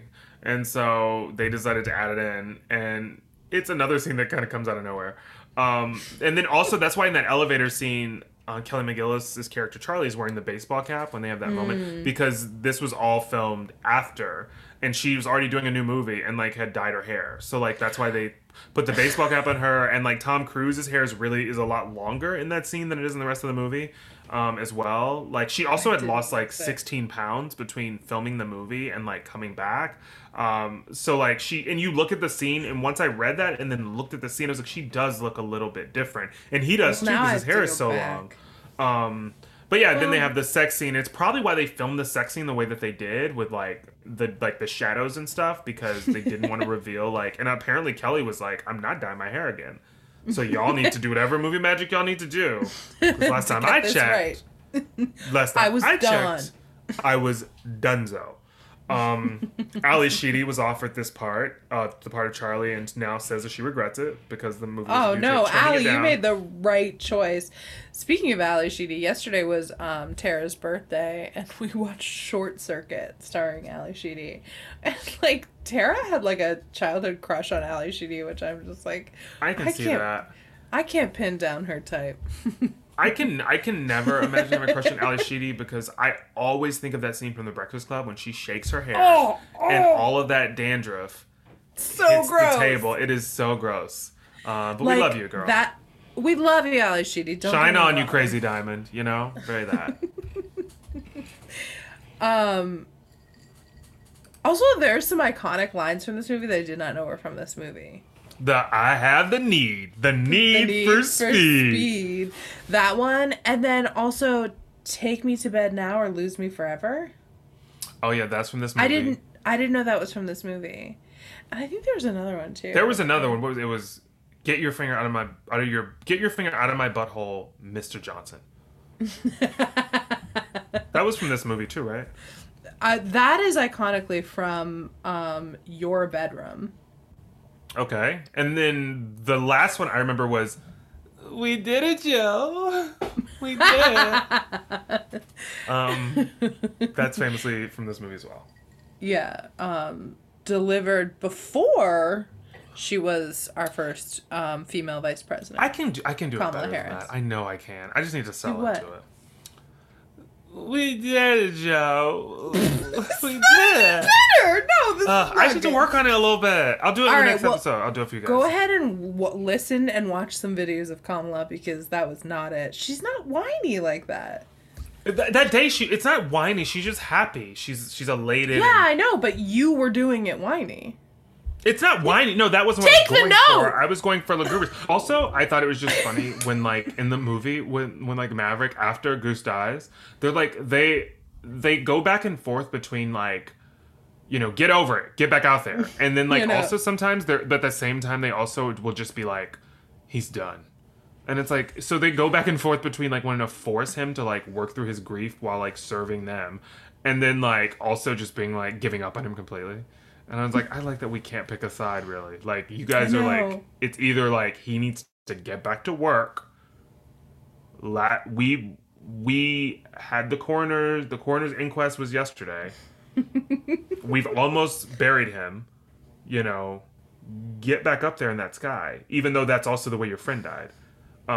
Trust the equipment now, even though it malfunctioned that time. Figure out a way, work through it. Be a man. Dave said this is like a love letter to like toxic masculinity, like this film. It truly is. It truly is. Because the thing is that like so first of all, like the military is all about well, I don't know what the fucking military is all about, but what I like No, go for it, Meghan McCain.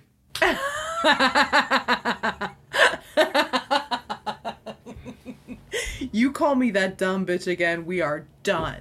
We're never done, girl. We're never done. I will always crawl back for more abuse. I will. It's not abuse. We love each other. Jane ribs me as much as I rib her. Don't let her convince you otherwise with this little Bo Peep act that she's putting on for you guys. I do, but I just feel like you're getting in a lot more this episode than I am. I'm just not like firing on all of my slander cylinders, I guess, for you. And I wish I was instantly thought of an insult when you just said that, and I didn't say it. You see? This is growth. Oh, you're a little sweetie, aren't you, Bran? Boop, boop, beep, doop.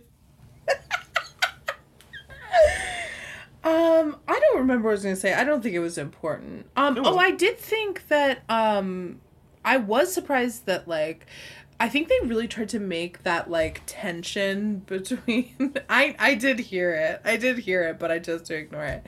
The tension. Thank you for the acknowledgement. That's all I need. I know. They really tried to like build the tension between Iceman, Val Kilmer's character, and Maverick a lot, but like it didn't like really like come to any consequence for me. Like I felt like sort of like a secondary thing that they were like, oh yeah, we should go back to like the tension between these two, so that like the final scene where Iceman like thanks him for saving him is like more epic. But I don't know, it just felt like sort of an afterthought to me. I thought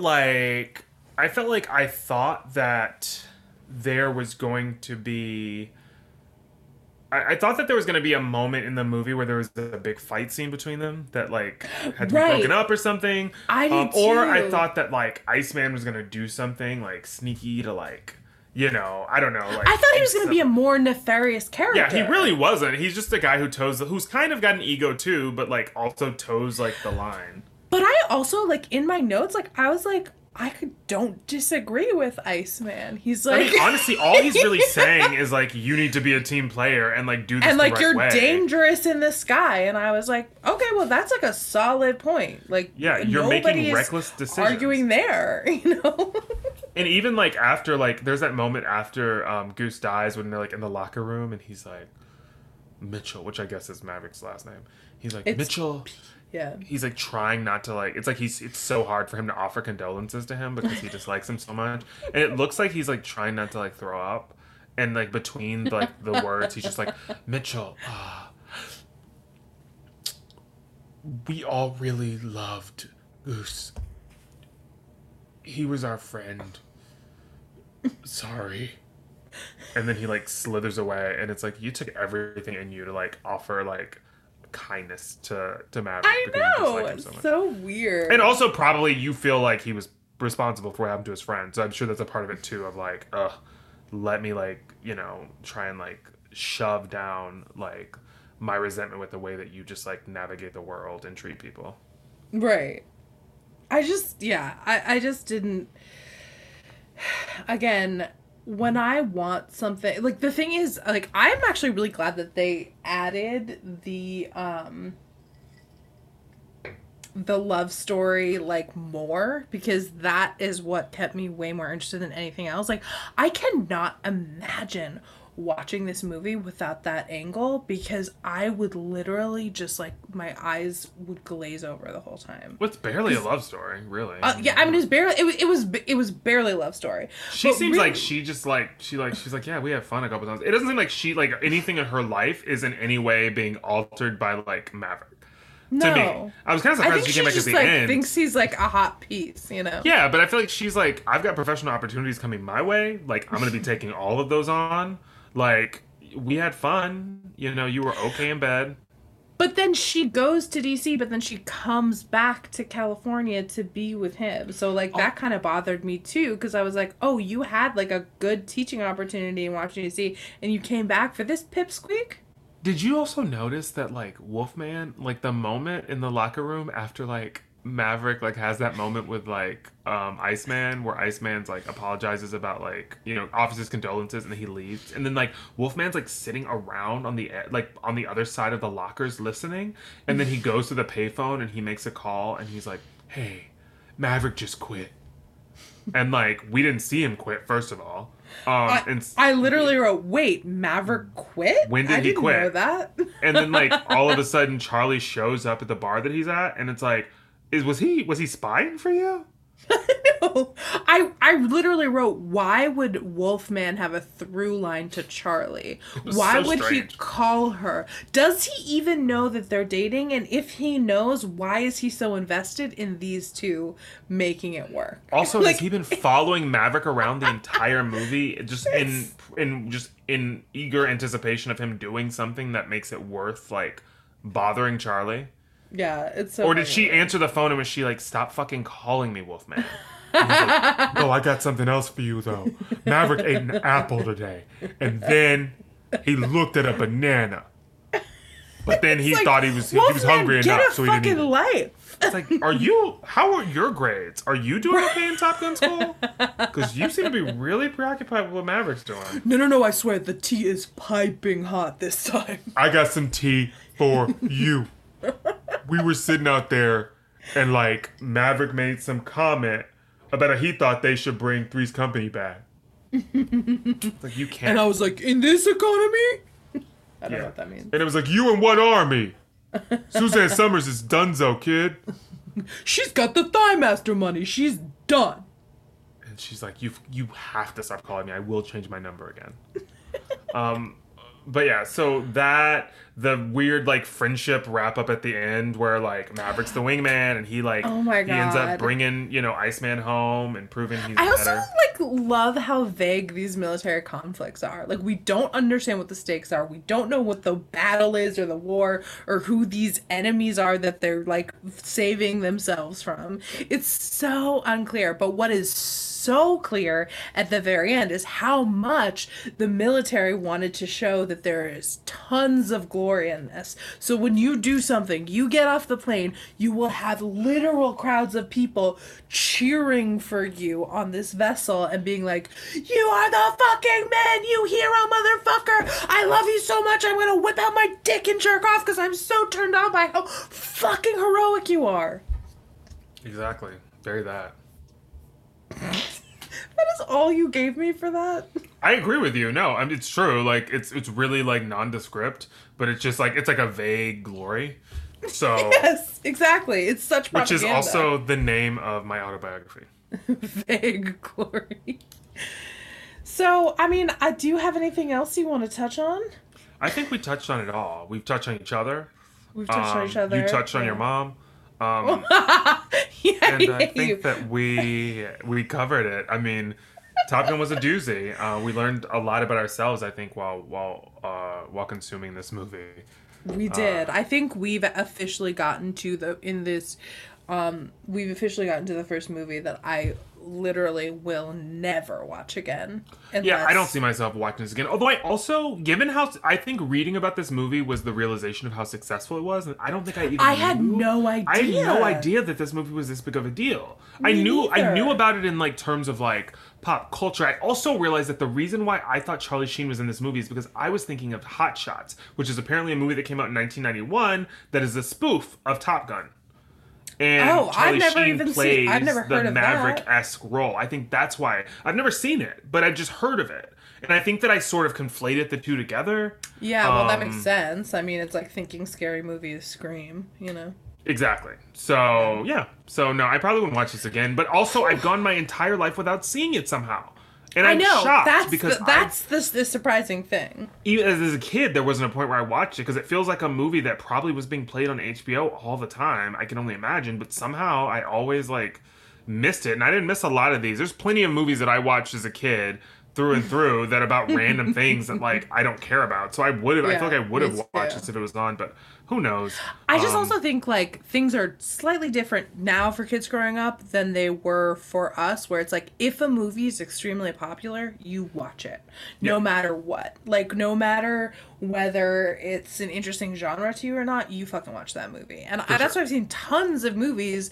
I mean, first of all, you and I just have watched a ton of movies. We love watching movies, but I've also seen tons of movies that like, if you sat me down now and said, will you watch this movie? I'd be like, can we do something else? You know what I mean? It was just not my thing. Also, though, I think that, like, it's because it was so popular that you feel like it was a really popular movie. There are plenty of movies in our probably respective, like, banks that are movies that were really popular that we only watched because they were really popular. Right. And it was, like, the only thing on TV or, like, whatever. It's just like, oh, watch this. But, yeah, I concur. I probably wouldn't be tuning into this one ever again. And I've gone up to this point without ever watching it. So I think this is proof of the fact that I can live my life with never seeing this movie again. Yeah, no, I'm good.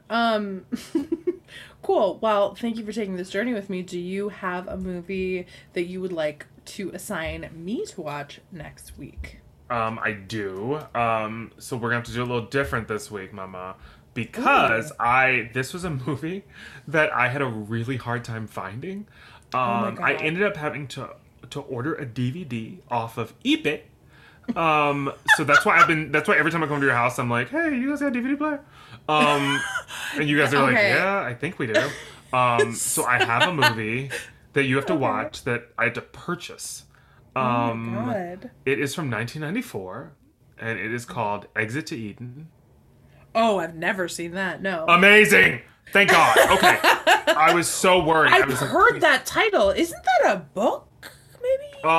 It may be a film. It may actually be a film. But of course it's a film. I'm so sorry. I had a gin and tonic. No, it absolutely is a film. It may have been a book though. I think that maybe it was a book. I would have to look more into it. But regardless, I am so it's adapted to the screen. Okay, so it was a book turned into a movie. It was a book. Okay, I don't know anything about the book or the movie, but I've heard of it as a book for sure, but I don't know anything about it. I don't know who's in it. I don't know anything. Wait, is this? Oh my God, that's so funny. Okay, never mind. No, you'll find out. I was looking at the writer of the book, and it's like, it's like a really famous writer, and apparently a really famous book. I had no idea this was a book. This is literally one of those movies. It's a movie from my childhood. I haven't seen this movie, I would say, in 25 years. Oh my God. So since have you watched it? Okay, whatever. Have you watched it since you received it? No, I have to watch it tomorrow because I have to give it to you so that you can watch it. So I'm going to have to give it to you when we see you this weekend. So, yeah, it's... this is the first time that I've had to logistically be like, okay, I have to watch this movie way before I'm supposed to. But I'm actually really excited. I haven't seen this movie since I was literally 10 years old. So I am really excited because I loved this movie as a kid. Yeah. So I'm excited too. I'm so curious. I'm sure all nothing will that be you revealed. could be thinking. It was a crazy film from my childhood, and for some reason I thought of it, and then I was like, that was a wild movie. I don't remember it very well, to be completely honest with you. I remember like snapshots and images in my mind, but I remember loving it as a kid. And I think that it's gonna give you exactly what you want, I think, in a film, from what I remember of it. I don't remember a lot. But yeah. All right. Well, I can't wait. Thank you, everybody, for listening to us talk about a movie we missed and hated, Top Gun. We hope you guys enjoyed it, and we hope you stuck with us. And if you want to stick with us more, feel free to follow us on our social media profiles. You can find us on Instagram at Movies We Missed, and on Facebook, which is also Movies We Missed, and on Twitter at MWM Chat. So find us there. We'll chat with you, whatever you want to talk about. And also feel free to go, if you're listening on like Apple Podcasts, to leave us like a lovely review. You can leave us a star rating. You can write a review. We'd love that, as long as it's positive. If you have anything negative, then keep that shit to yourself, because we're not here for it. But if you have anything positive or uplifting that you want to share about us, our gravitas, our star quality, anything. How informed we are with everything that we talk about. Absolutely. Any of that, then feel free to share that. Anything to the contrary, that's for you and, the wall in your room. Keep and your that to yourself. therapist. Absolutely, yeah. Let me know. But absolutely, a written review on Apple Podcasts is huge for us. So if you guys don't mind taking the time, giving us a 5-star review, and then writing something, we would be so grateful. So, seriously. Thank you guys. We love you. We will see you next week with Exit to Eden. Bye. Bye.